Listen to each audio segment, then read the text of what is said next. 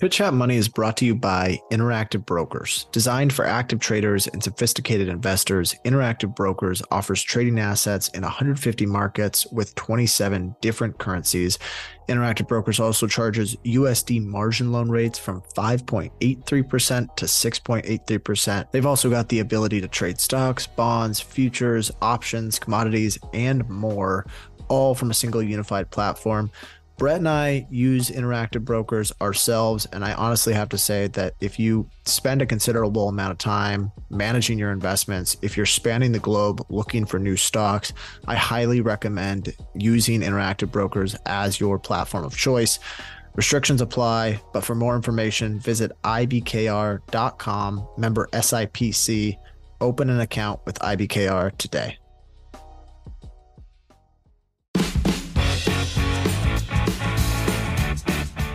Welcome to Chit Chat Money. On this show, hosts Ryan Henderson and Brett Schaefer interview industry experts and riff on the world of investing. As a quick reminder, Chit Chat Money is a CCM Media Group podcast. Anything discussed on Chit Chat Money by Ryan, Brett, or any other podcast guest is not formal advice or recommendation. Now please enjoy this episode. This is Chit Chat Money, the Investing Power Hour, number 87. Only 13 or I guess 12 away, maybe, depending how you calculate it, from hitting triple digits here. And we have two special guests today, Jason Hall and Jeff Santoro, formerly of the Smattering podcast. But it's a little tease. You guys have this new venture, or it may not need, it's not a new venture. You've started this podcast, but we're doing a little name change, and maybe you guys can explain why. Yeah, the people that ran the Smattering, frankly, they were kind of hard to deal with. Yeah, very big divas. We had a falling out with them.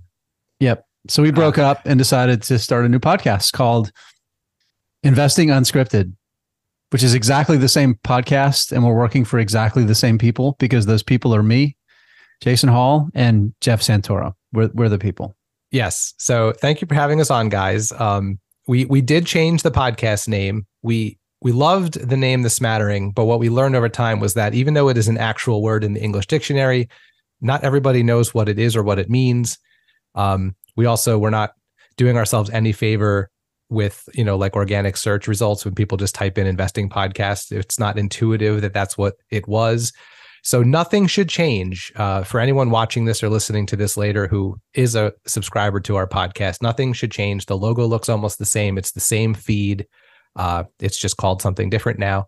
So if you see anything come across your feeds under the name Investing Unscripted, that is us. That is The Smattering, just rebranded. So this is the world premiere announcement of that. So you guys got some exclusive content here on the Power Hour.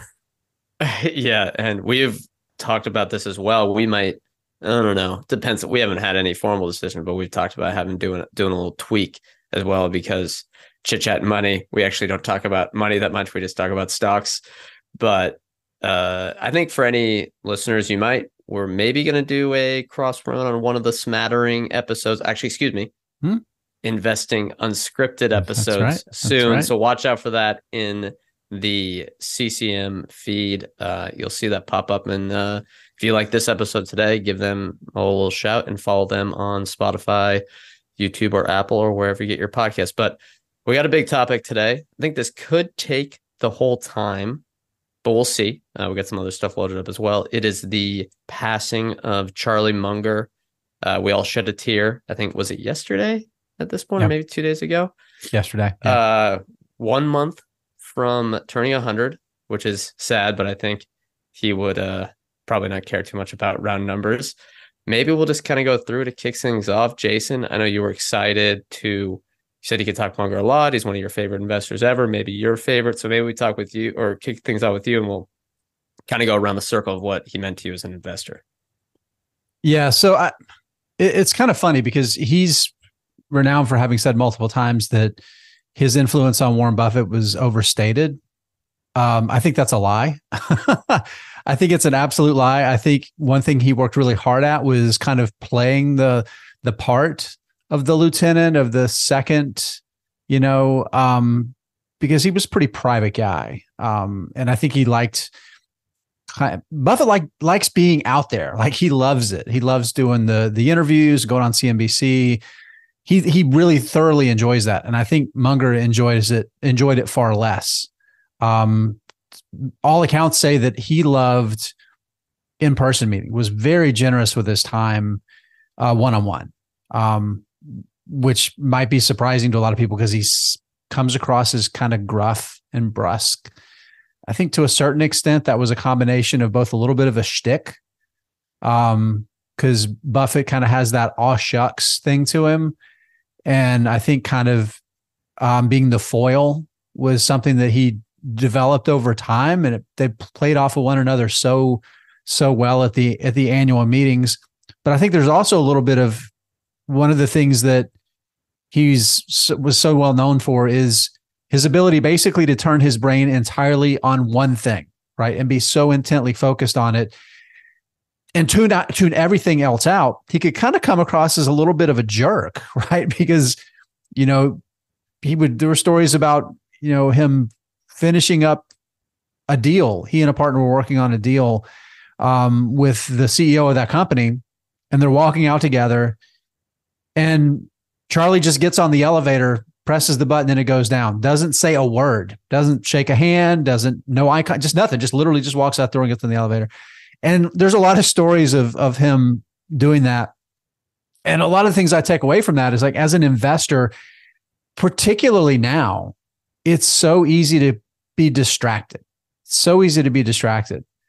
And being able to be incredibly focused, it can be troublesome at times, but I think for the most part, it's a net benefit kind of thing. Lets you really focus on what's important. I also think he lived a more interesting life than Buffett too. This is somebody that spent a lot of his life doing other things. In 1962, I believe it was, Brett, he started a law firm. Yeah, I think it was in the 50s. Maybe a little earlier, but it's still Munger Tolles. It's still one of the most prominent law firms in the U.S. One of his co-founders, by the way, is still on the Berkshire board of directors. So just a little piece of interesting trivia there. Ronald Olson, one of his founders there, is still part of the Berkshire family. So I could talk a lot more, but like it's just really interesting some of the path that he took with his life. Again, that law firm's still around. He was an amateur architect. There's been a little bit of controversy about it, but he designed a number of buildings on school properties that he basically paid for. And there was a dormitory, I believe it's a UC Santa Barbara, that doesn't have any windows in any of the actual housing spaces themselves. And it was very controversial. But apparently, like, the design's actually really smart in the way that it was done. So, yeah, that's a good point. He also designed, I think, over maybe 5 years or 10 years, the custom catamaran. So that was pretty cool when reading his biography. But Ryan, go ahead. Yeah, I just want to go around, and because we're going to talk Munger, I think, pretty much all day today, and talk lessons and stuff like that. But when you saw the news, I guess we can maybe, Jason, you kind of already talked about it, but how'd you guys see the news, and what was kind of your initial reaction? Jeff, do you want to go on this one? Yeah, actually, I found out from Brett, I think, because we were chatting about planning for this, and we talked, and he chimed in that we should probably do a Munger thing. So I quick went to Twitter and saw that it happened. So I was kind of bummed out, but I guess when someone's 99 years old, it's not like it's a complete surprise. And I know this is going to sound morbid, but it's sort of been on my mind for a while now, because I made it out to the Berkshire meeting just this past May, and I missed some kind of big moments with my kids that weekend, but I felt like I just needed to get out there, because when the two people who you go to see are, in their mid to late 90s, you just don't know how many years they're both going to be around. And, we still have Warren, so that's great. But I'm really glad I got to do that. I'm glad I got to go out and kind of see their shtick in real life, and how they play off each other at the meeting. And, even at his advanced age, took Charlie a little while to get rolling that day. We were commenting on that as we were sitting there, but, and by the way, it's like an 8-hour day. they sit on stage and talk for pretty much the whole day. But after about, I don't know, 45 minutes to an hour, he clearly kind of got warmed up, and you could see his pace picking up, and, the speech is slow and things like that. But man, he was sharp as a tack. Everything he said, made perfect sense. He was responding to the questions. He was making jokes with Buffett.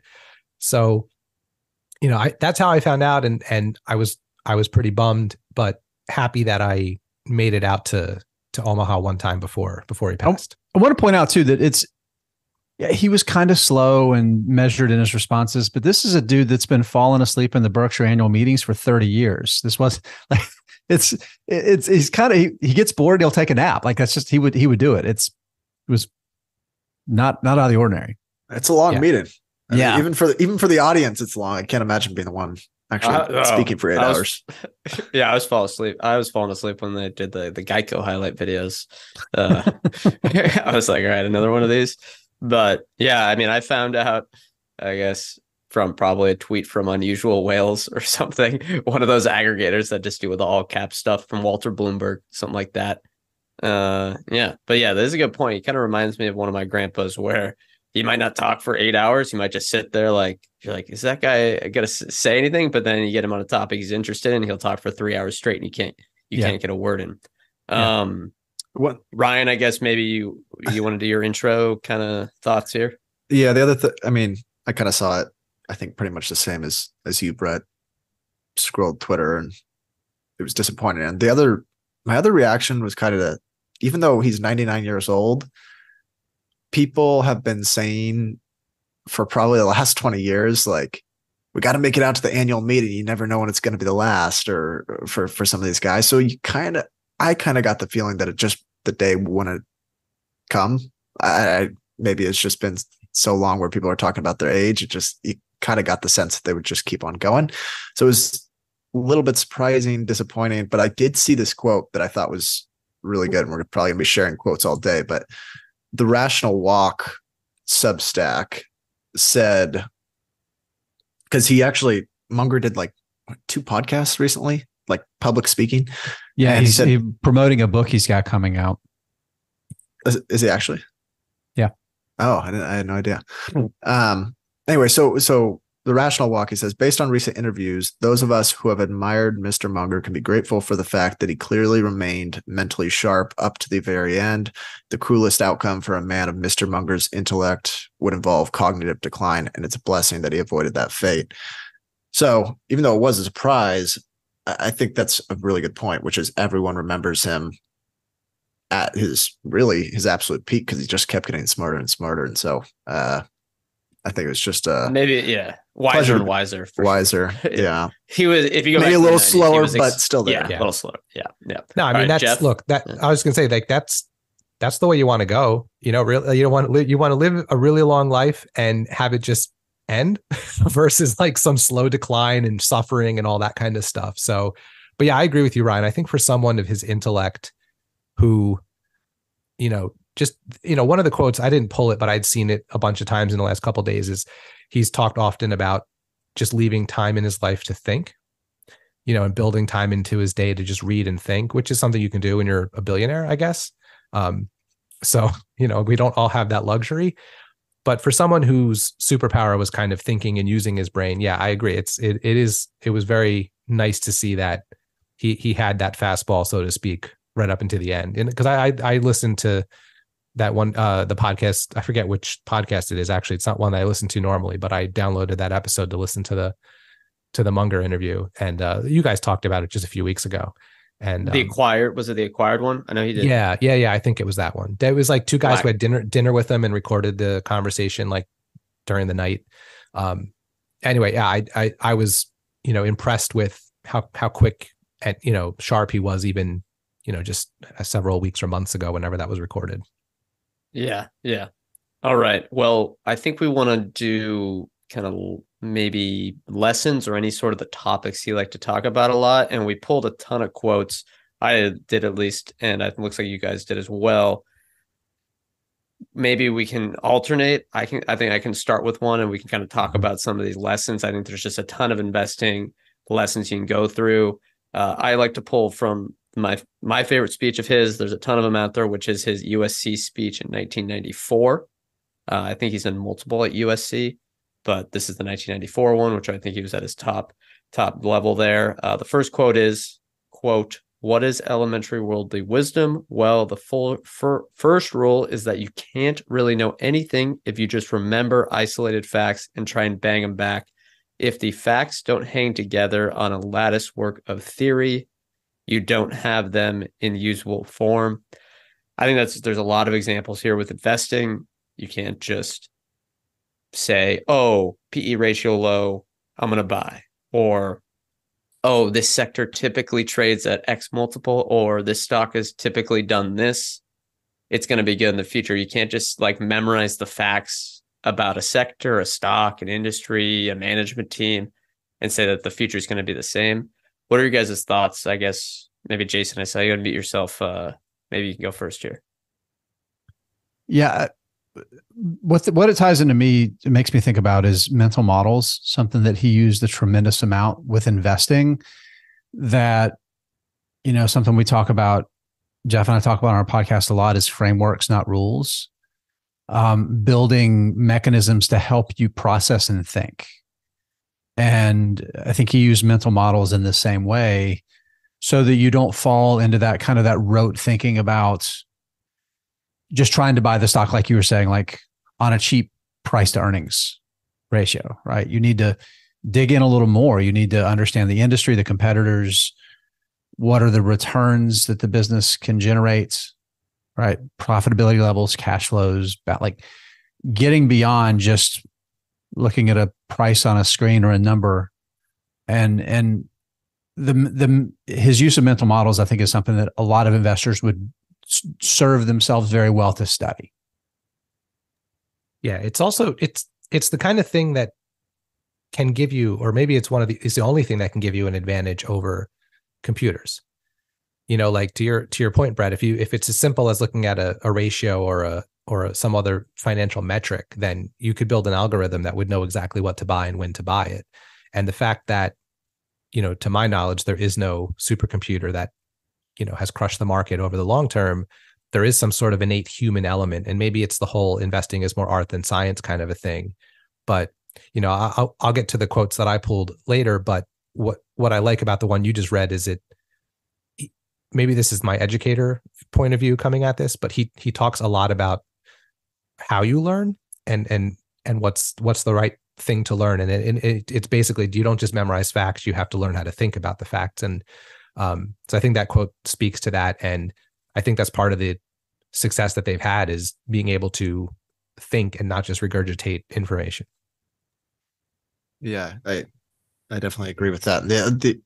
I don't know. I think it goes a lot further than investing, where it's like, if you're just remembering isolated facts, you're probably doing it for like sound bites in a dialogue, or to, use it for winning some argument. Whereas if you're really trying to, what did he call it? The lattice work of, or to justify it to yourself. Yeah. If you're really trying to internalize whatever it is you're learning, like you have to go beyond remembering just a couple of facts, and you really want to get a sense of like the real roots and of whatever the concept is you're learning. And so I don't know. It's just, I think it speaks to him, and the fact that he was never smart just to please people, or smart just to impress people. He was smart because he was like truly passionate about learning and wanting to kind of better himself. So it goes beyond investing, but yeah, that was kind of my takeaway.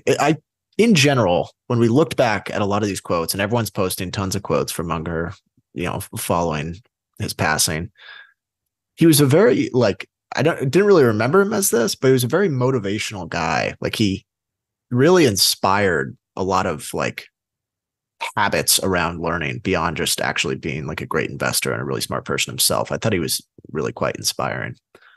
Yeah, and that does remind me, Ryan, of what he liked to talk about again. And I won't do the quote on this, but it was from that. He did mention it multiple times, but he did mention it in this 1994 USC speech, is that to be a good investor, you have to know at least the basics, or this is his belief. I know some people may debate this. of a lot of different things, or you might not need to know, but it can be extremely helpful to know the basics of physics, statistics, psychology. The list goes on and on and on. History, a lot of, stuff like that. And I think another example of like as you mentioned, the internalizing stuff versus memorizing facts can be so helpful. I mean, the best professor I had in college was in this thermodynamics class, and he basically told us we're not going to learn memorize any of these equations. I'm going to tell you how thermodynamics works, which is just energy in equals energy out plus energy stored. And that can do every single thermodynamics problem you can ever do. And I kind of think it's similar to investing, where it's all about, like, at the core, the free cash flow per share that the company produces. And I don't know, that's a separate tangent, but it's like, for him, Munger would say, okay, you can memorize all these accounting things. You could be an expert on thousands and thousands of accounting stuff, tax rates, blah, blah, blah.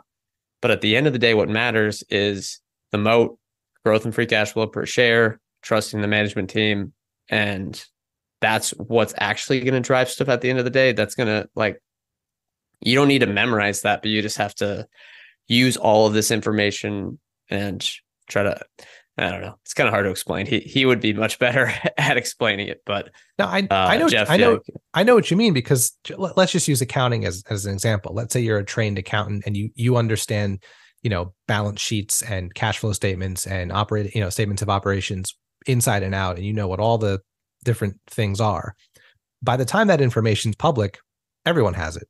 So you don't really have an advantage over someone like Munger, who's, yes, looking at those things and understands those things, but is thinking at a different level. So like, that's kind of how I think about it. Like it's kind of like what I said earlier, just knowing the things is not enough of an advantage. And as time goes on and computers can do more and algorithms can do more, not just knowing things is going to become, less and less helpful, I think. You're still going to have to know the basics, like you said, but I just think that if there ever was an advantage there, it's just going to erode over time. Yeah, that's a good point. One thing he thought, I can't remember the exact numbers, so I'm going to paraphrase a little bit, but he also, I think he advocated for simplicity too, right? Which I think is really important. One thing he talked about was just the idea of, if a business generates, I think the number he used was 6% return, that's what it generates over the long term. Over 30 years, you're probably going to get a 6% annualized rate of return, even if you bought it incredibly cheaply, right? Even if you bought it incredibly cheaply, that's what you're going to get.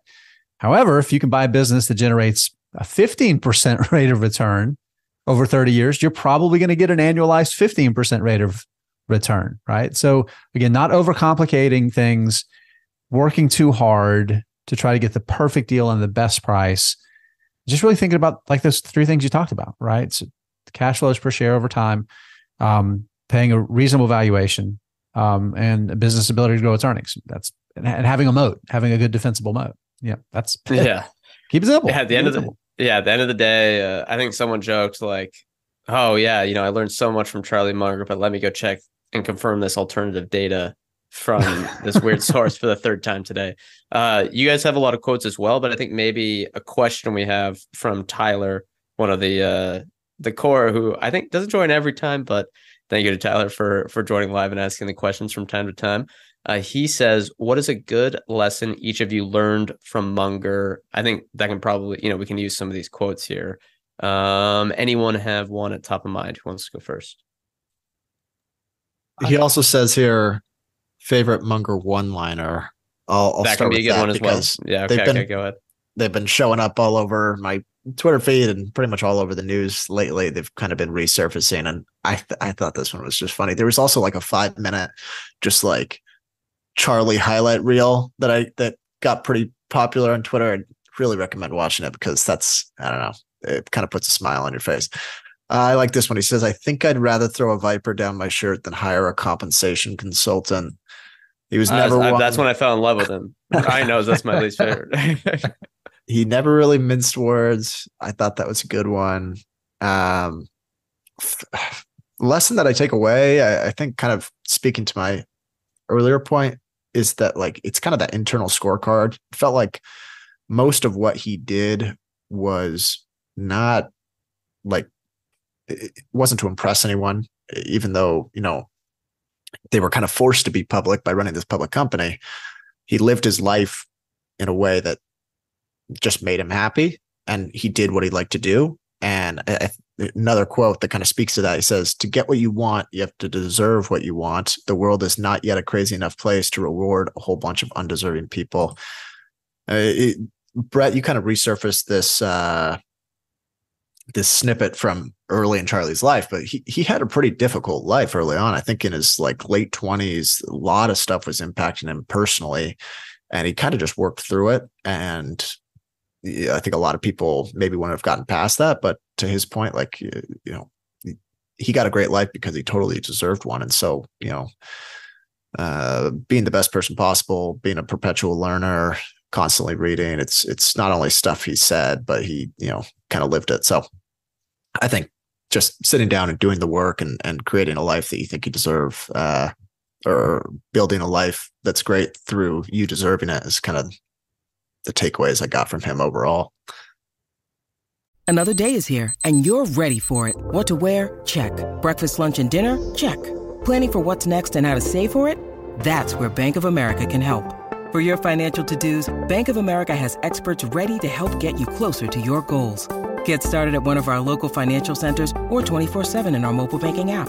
Find a location near you at bankofamerica.com/talktous. What would you like the power to do? Mobile banking requires downloading the app and is only available for select devices. Message and data rates may apply. Bank of America NA, member FDIC. When you need mealtime inspiration, it's worth shopping Kroger, where you'll find over 30,000 mouth-watering choices that excite your inner foodie. And no matter what tasty choice you make, you'll enjoy our everyday low prices, plus extra ways to save, like digital coupons worth over $600 each week. You can also save up to $1 off per gallon at the pump with fuel points. More savings and more inspiring flavors make shopping Kroger worth it every time. Kroger, fresh for everyone. Fuel restrictions apply. I'll jump in here because I have a good one-liner, I think. And I also, the two quotes I pulled sort of line up exactly with what you were just talking about, Ryan, and also what we talked about earlier. The quote that I love that it came across like my social media feed, just like we've all seen all these over the last couple of days. One of the meetings, he said, if people weren't so often wrong, we wouldn't be so rich, which is just a funny line, but I think it encapsulates, again, sort of that whole idea that, it's a market. Like you're not buying something unless someone's selling it and vice versa. So disagreement and seeing things differently is what makes this whole thing work. And in a world where there's so many hot takes, especially on social media, you could post your thoughts on whatever, this company or that company, positive or negative. And if you have enough people who follow you, you'll get everyone yelling at you from both perspectives. And, the reality is, some of those people are going to be wrong and some of those people are going to be right. And, so I just like that one liner of like, basically we're rich because people were wrong. But the two quotes I pulled were both about learning, right? So I think a life properly lived is just learn all the time. That's one of them. And then the other one, something that's more important than what they teach you in college, learn the method of learning, which we already sort of spoke about earlier. And, I think these two jump out to me. Again, I have a background in education, but also as someone who didn't buy an individual stock for the first time until I was 40, and sort of learned, well, as much as I could have in the last almost 4 years, learned as much as I could in the last 4 years about something that I literally knew nothing about prior to that. I'm sort of hypersensitive right now at this point in my life to the fact that you not only can keep learning in whatever field you've always been working in, like I keep learning in my day job of education, but you can learn a whole new thing. If you want to, and you want to put your mind to it and spend the time on it.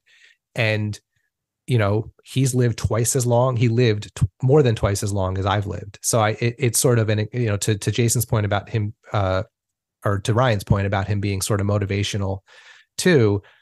I think we can all kind of think about like, wow, what might we know that we don't know now in 5 or 10 or 15 or 20 or 40 years from now?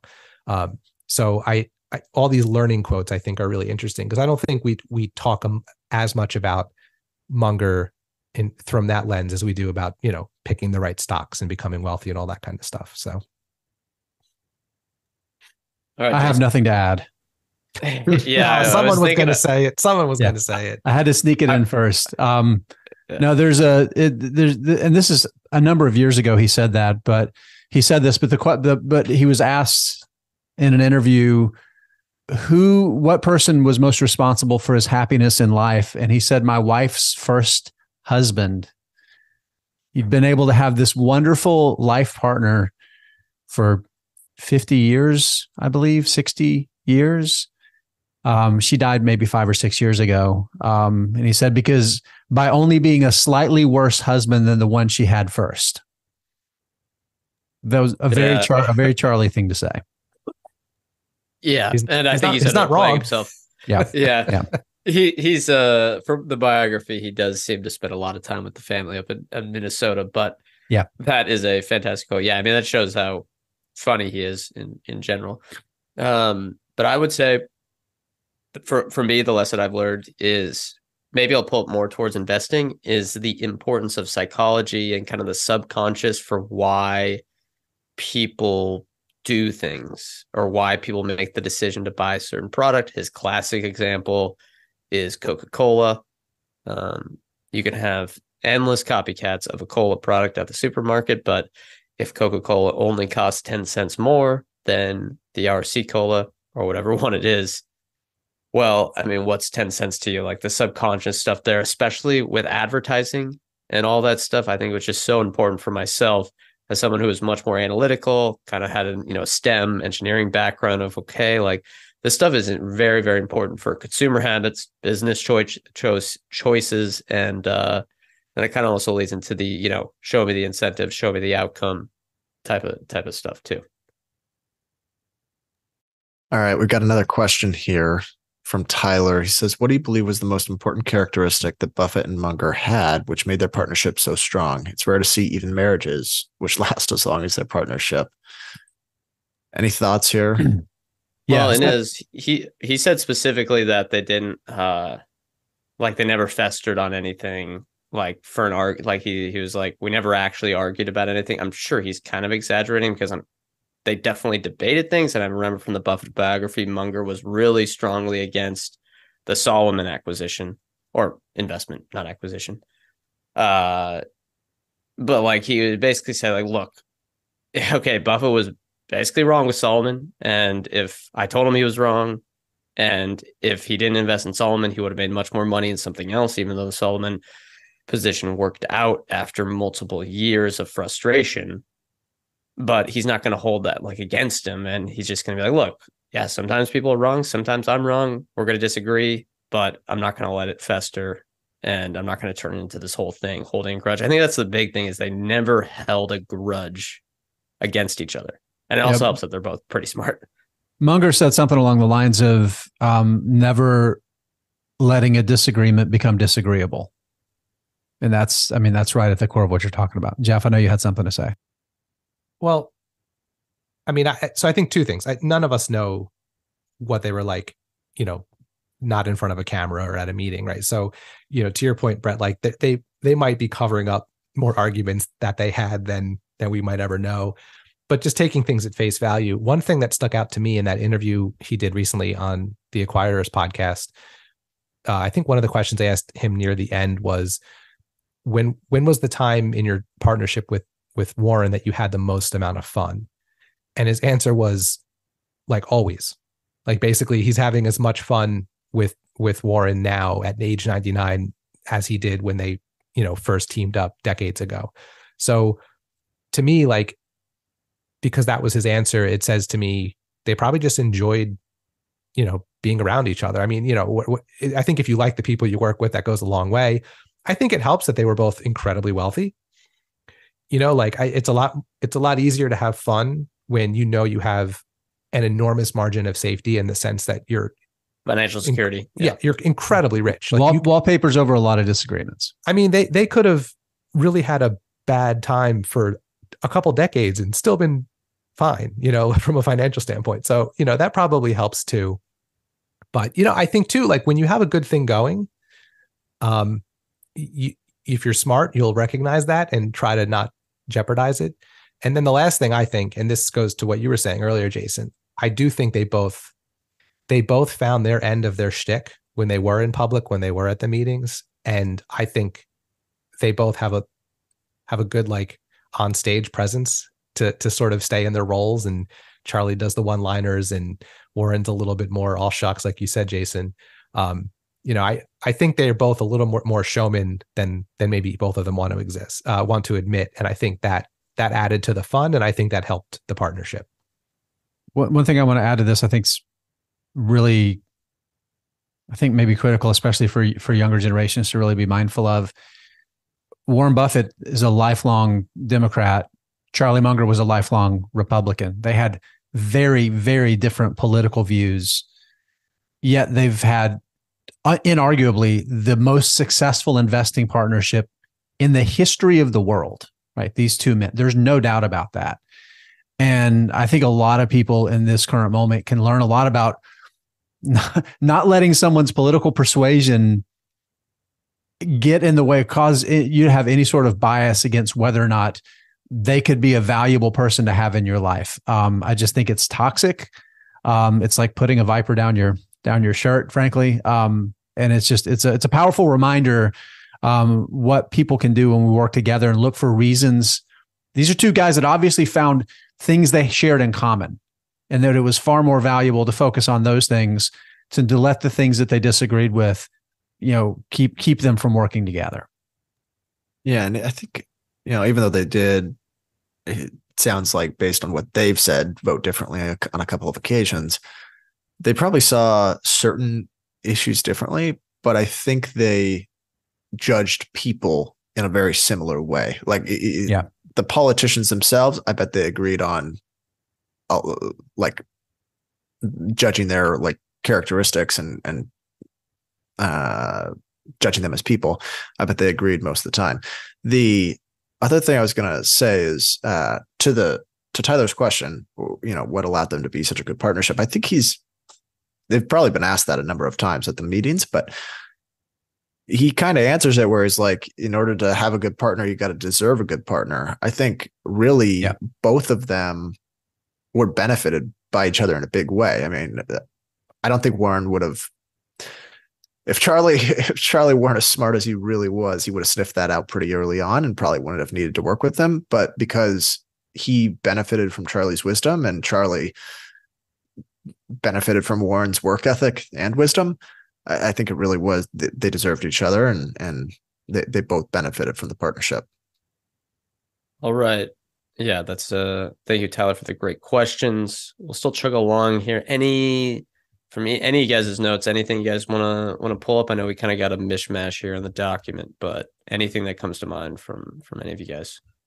I mean, I just want to go ahead. No, Jeff. Everyone. Well, no, I mean, I was just there's a few quotes what's interesting is looking through this whole shared doc that we have with the different quotes we all pulled, and I think the thing we haven't talked as much about yet is the times he's talked about.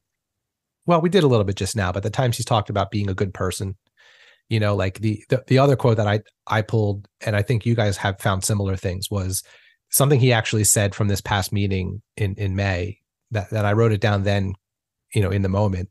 I've never known anyone who is basically kind who died without friends.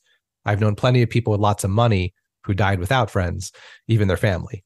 As I look through our doc here, we all seem to have found one or two quotes about life and being a good person. And we were just hinting on it a little bit in terms of being a good partner. And I saw another quote somewhere about, being the kind of person, who deserves to have a good life or deserves to have good luck, that kind of thing. So I think he also was very conscious of just kind of being a good person as well. And I think that's worth mentioning.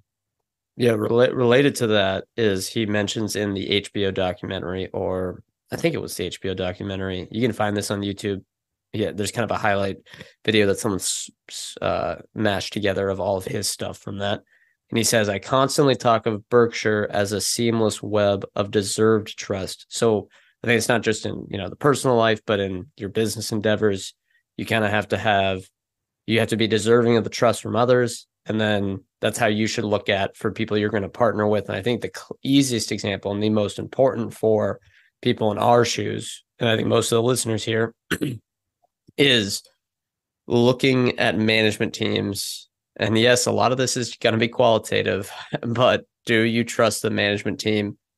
And that it's so important. And he talks about how there are trends of, and we'll use another one of his quotes, inverting the situation, and finding it's pretty easy to find the traits of management teams, executives, CEOs, CFOs that are untrustworthy. There's kind of a, pattern matching you can do there.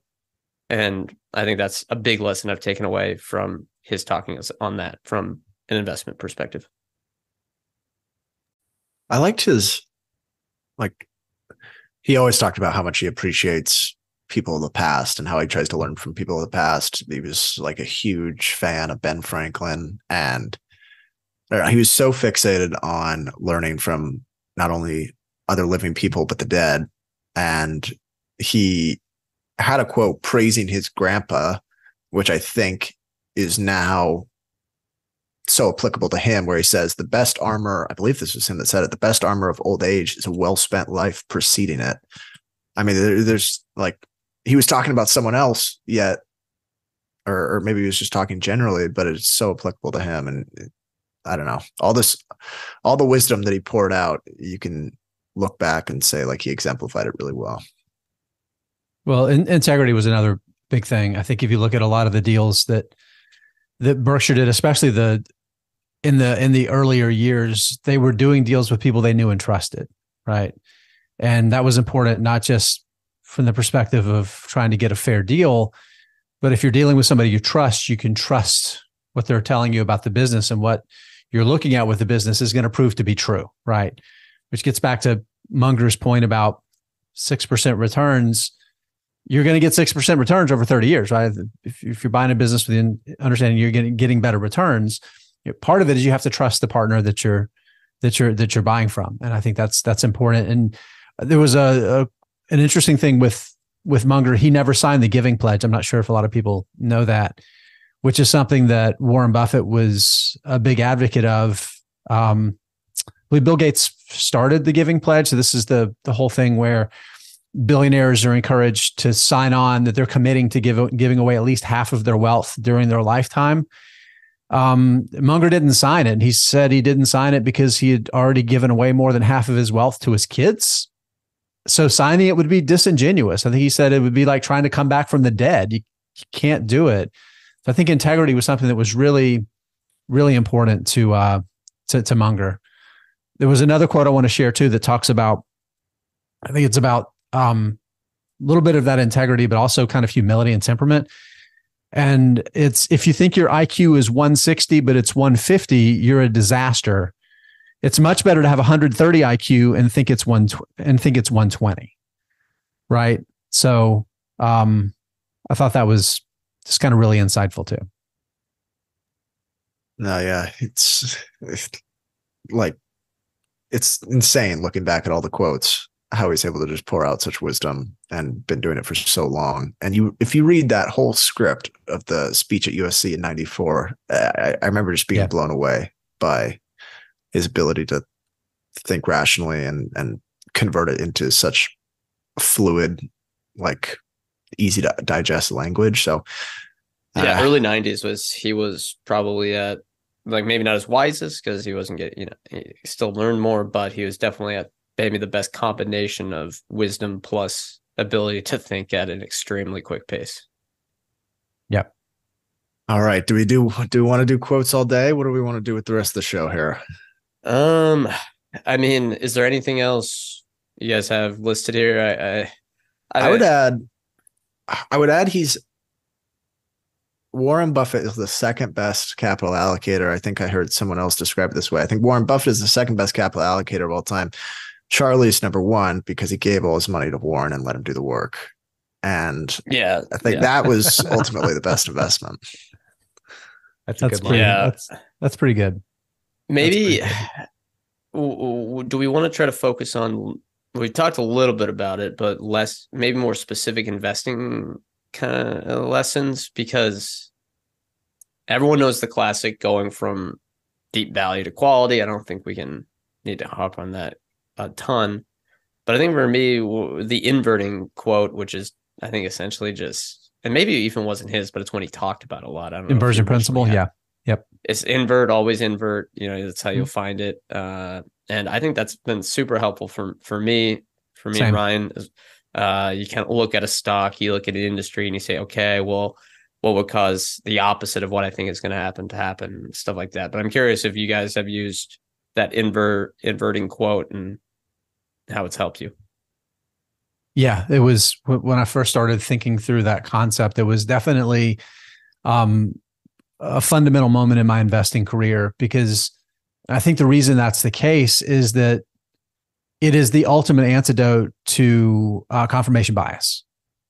Because we're humans, we're wired to look for things that confirm what we think to be true. And throughout our history as a species, it's proven to be a good adaptation, right? It's one of the reasons that humans have thrived. But it doesn't always work out really well in the modern world.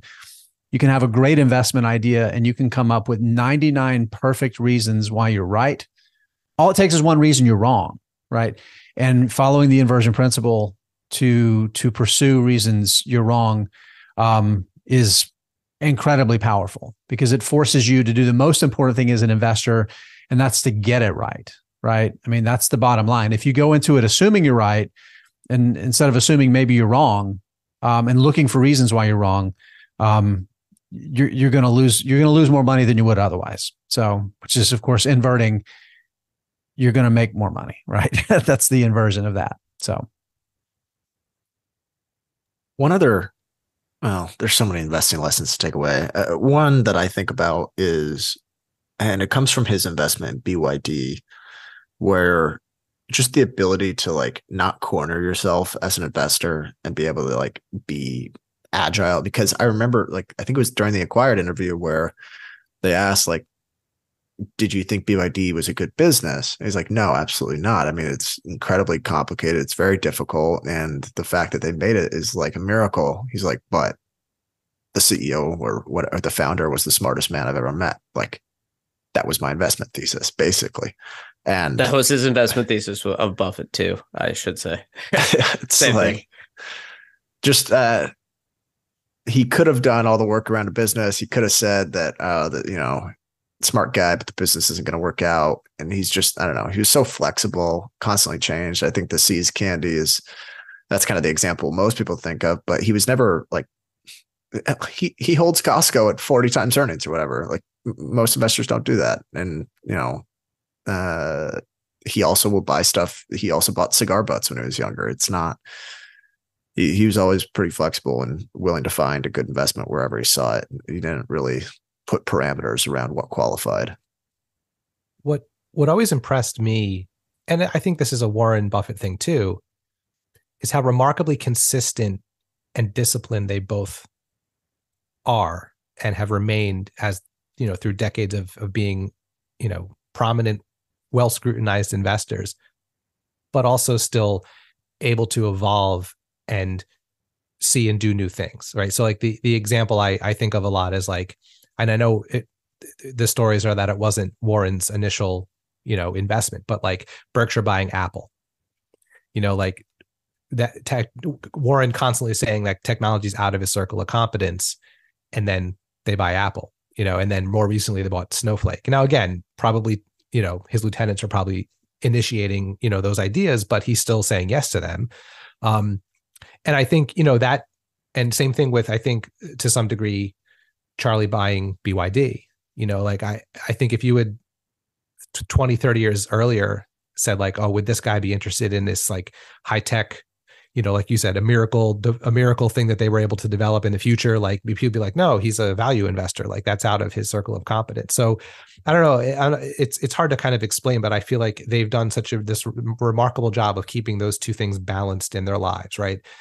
Remarkable consistency, not giving into fads, not thinking this time it's different. I think when you've lived through so much of market history, it's easy to like kind of see that things come and go, but then also still evolving enough that you can open your mind to new investing ideas and new sectors and new industries and that kind of a thing. So I thought that was an interesting balance that they're both have been able to keep over time.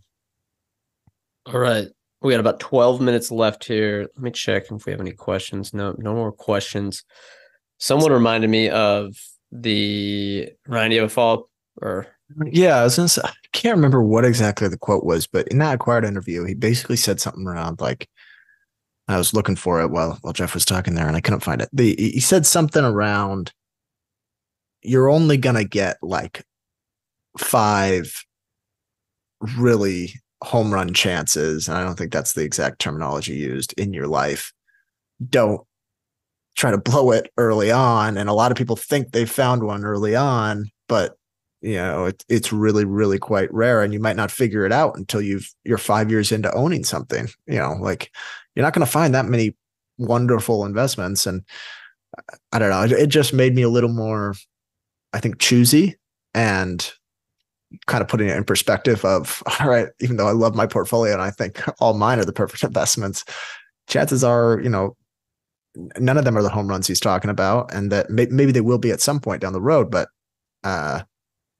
just being more selective. And like, I don't know, I kind of took it away as like, I should be more diversified until I really see something. And I know it's really easy to convince yourself that you see something, but kind of maybe I'll just equal weight until something.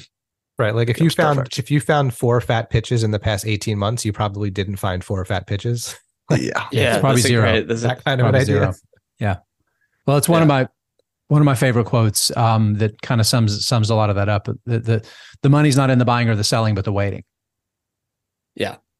Costco, it's a great for one. him. Yeah, it is. And yeah, with a lot of this stuff. I mean, with them, and it's not as big of a part of the portfolio today, but Coca-Cola and American Express, they just bought and waited. Okay, so I sent you guys in the chat a list of his famous Psychology of Human Misjudgment speech. And it's hard. This kind of lists all of them out here. And I think it would be kind of interesting. I'll go first so you guys can kind of 25 tendencies. Yeah. Yeah. We can kind of maybe choose one, because I think there's so many lessons here. And again, he talks about really the importance of psychology. And yeah, he talks about kind of the worldly wisdom stuff of kind of knowing a little bit of everything. But psychology was probably one of his main focuses. He just loved talking about that, learning about that. And that's why this speech is so informative, because he's just well known about it. And I think that is important in investing. And I don't know if we can ever defeat it, but it's maybe helpful to be aware of, is what he calls the doubt avoidance tendency. And here's the quote that I think sums it up. Quote, "The brain of man is programmed with a tendency to quickly remove doubt by reaching some decision." So essentially, like, if you like something, if you like this company, you're going to be like, oh, okay, yeah, every news that comes out, every partnership, oh, this is great, this is great, this is great. And then you're not looking as objectively at stuff. I know I've made mistakes about that before. I'm sure we all have. I think that's an important one to try to consider when analyzing companies and their decisions. Yeah, over optimism tendency ties right into that. Go ahead, Jeff. That one jumped out to me also, Brett, partially because I think if you're someone who's trying to buy stocks regularly, because it's coming out of your paycheck twice a month, or, you're just making contributions to a retirement account, like we're all doing as we try to, get through our working lives and get to retirement, you're sometimes driven to a decision. This is one of the reasons I've recently changed how I like my sort of framework for investing, away from buying something every week to now buying something way less frequently than that. And it's partially related to this. I found myself rushing to make decisions because in my mind, I was the guy who bought something every week, little bits of something. I'm not like, it's just taking the money I have to invest and dividing it by the 4 weeks of the month and spreading it out that way. But I think that's exactly what I was doing, was, removing doubt by making some decision every Wednesday for no reason other than, I wanted to. So that's a learning I've had just in the last couple months. Yeah, I haven't gotten a chance to pick one through this list, but what was the one that talks about Pavlov's dogs? Do you remember that one? I think that might be the first one on this list. It's just reward and punishment, super response. Yeah. Never, ever think about something else when you should be thinking about the power of incentives, subconscious stuff, right? Yeah, I mean that's God, the there's so many good advertising. ones here. I think that's the advertising angle as well. People are like, well, why does Apple do these advertisements? Why does Coca-Cola do this advertisement of people just smiling? And why does American Express just do these things like that? It's like, well, maybe because they understand what Munger understands here. Yeah, I mean, and then the quote below, the bolded quote that we're all looking at here, if you would persuade, appeal to interest and not to reason, right? From a Ben Franklin quote from Poor Richard's Almanac. But that's basically what I would say most advertising is built around, right? It's appealing to interest and not reason. So that's interesting. Yeah, and then even broader than advertising, these lessons, they probably formulated with Buffett and Munger, maybe more specifically with Munger, probably later in their life, like 80s, 90s is kind of when they really got into this type of stuff, especially when it relates to quality businesses. But they made the most money in Apple 30 years after. So it kind of is an example of what he didn't say this, but the ABC, always be compounding. That's kind of something that he keeps trying to learn, keeps trying to get better, keeps trying to compounding everything in his life. I want to hit on the two.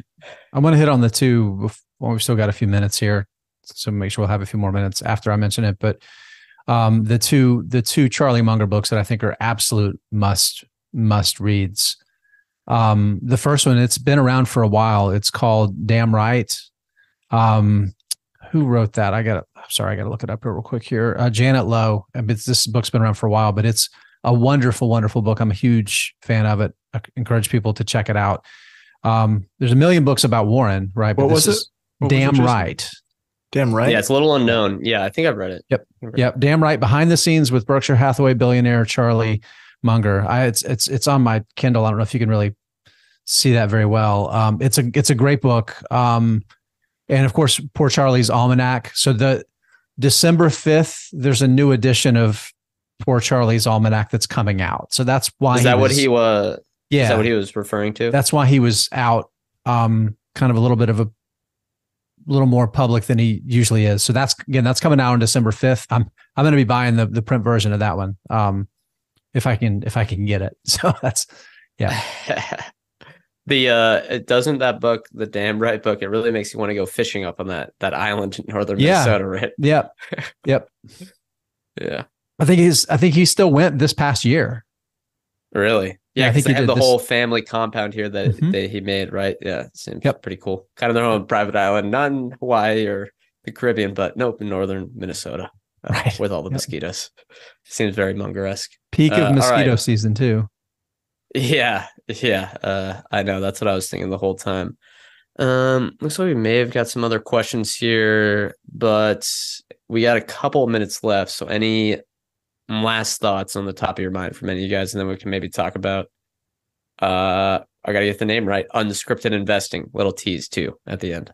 I guess something I've been thinking about a little bit is, what does the annual meeting look like this year? I kind of would like to go. It's a bummer we weren't able to go last year, but I don't know. Do you think it changes the meeting in a big way? Do you think people will still continue to, even maybe when, hopefully it's not for a long time, but when both of them are gone, do you think this is something where people will continuously choose to come out to Omaha every year? Yeah, probably when they both are gone, probably not, but probably smaller. It seems like the guy that's going to take over is pretty rational, but doesn't, and they obviously chose him for a reason. He's very corporate. He's not speak. Very corporate speak. Yeah, he's not a Greg? big. Greg Yeah, Abel? he doesn't. It doesn't seem like this is his sort of thing, and neither does the other guy, who's also a little bit older, the insurance guy. Ajit Jain. Yeah. Let Todd and Ted talk. That'd be fun. Maybe that'd be fun. Maybe. I kind of wonder. They're both private too, though. Todd's done some podcasts lately. I kind of wonder if maybe we don't see more people try to go this May. Yeah. Because of the whole, what we were talking about before, 20, 25 years of people saying how much longer. And it sounds like, yeah, if you want to see Warren, 2024 maybe is your year. I got one of these, the annual meeting. Hey, now. I forgot to get Supporting the mine. Berkshire shareholders. Yeah. Yeah. Oh boy. Nice. I've thought a Nice. lot about that too, Ryan, like what it'll look like, post one or both of them. And if they're smart, they'll continue to do it, but differently. I think the biggest mistake they could make is to try to put, someone up there with Warren or two new people and then try to replicate exactly what they've done in the past with, audience questions and Becky Quick and, like all that stuff. Like that's not fair. You could. Is it going to be like a Tupac Shakur concert where it's going to be hologram? This is what OpenAI needs to be focused on, is replicating Buffett. I think people will still go. in the I just cloud. think it needs to be something different. They're smart. I think you're right, Jeff. Yeah. Yeah, we don't need the CNBC Yahoo Finance spectacle, which is great now, but it just wouldn't be the same. All right, we're running up on time, so let's talk about unscripted investing a little bit more. Invert. We got Brett, always invert. Always invert the title, Brett. It's investing unscripted. Okay. All right. I should say to the listeners, I just learned about this name change right before we click record. So it's fine. We're going to say it backwards at some point as well. So don't sweat it. Yeah. So we do. Yeah, we do. Our podcasts work together. We do a little cross promotion, stuff like that. So you might see some of these episodes on our feed. I will say again, check them out, give them a try, and start listening there. But yeah, what do you guys talk about on that show? It's a lot of honest conversations about investing, almost like we're having right now. We do one of a few things. We have some episodes where it's just me and Jason talking about a topic, and it's a lot of asking each other what we think about stuff. Our tagline is we ask the important questions about investing, but the tagline to that is we only give our answers. So the whole idea of the show is to, share what we think, but not sound like this is what everyone should think. We're not trying to be experts. It's not an answers podcast. It's more of a questions podcast. We also do interviews. We've had a bunch of interviews over the past, year plus. You guys have been on, and then we'll do whenever. So those drop every Saturday. We'll do occasional shorter podcasts that we call rough cuts that have a ridiculously silly opening music. We'll record them and just drop them whenever we have something extra to say. So yeah, that's the podcast. It has been called The Smattering up until about 3 hours ago, and now it is called Investing Unscripted. So anyone who has been subscribed to it on their podcast feeds, it will remain there. You probably won't even notice the difference. The logo is very similar. It's just going to have a different title. So yeah, if anyone's listening, there's one more thing, Jeff. You're forgetting. This is the most important thing for people to listen. We make fun of each other a lot, constantly. That's true. Sign up for that. Yeah, it's worth it just for that. So investing for middle-aged dads didn't make the cut, I take it? Top three. Top three. We kicked around a lot of ideas. I know that was your favorite, Ryan. Yeah. I like that one. Yeah. Yeah. I will say as a little tease for the 2024 ending, or no, not ending, prediction show. Yeah, Reckless Predictions. I'm excited about that. We're going to have both of you guys on. You're going to be on with us. Right. We're going to have some other guests are going to be joining us too. We're pretty excited about it. Yeah, our last two episodes of the year will be fun. We're going to do a Reckless Prediction show. That'll go out the second to last Saturday of the year. And on the very last Saturday of the year, we did a fun portfolio contest this year. We're going to do a new one next year, just a 1-year stock picking contest with a bunch of guest I'm kicking the crap out of Jeff, by the way. All right, well, slow down. But anyway, so that'll be fun to listen to as well. And I think you guys are going to play along this year. We'll have some other people too, but that'll be a fun thing to kind of track over the course of 2024.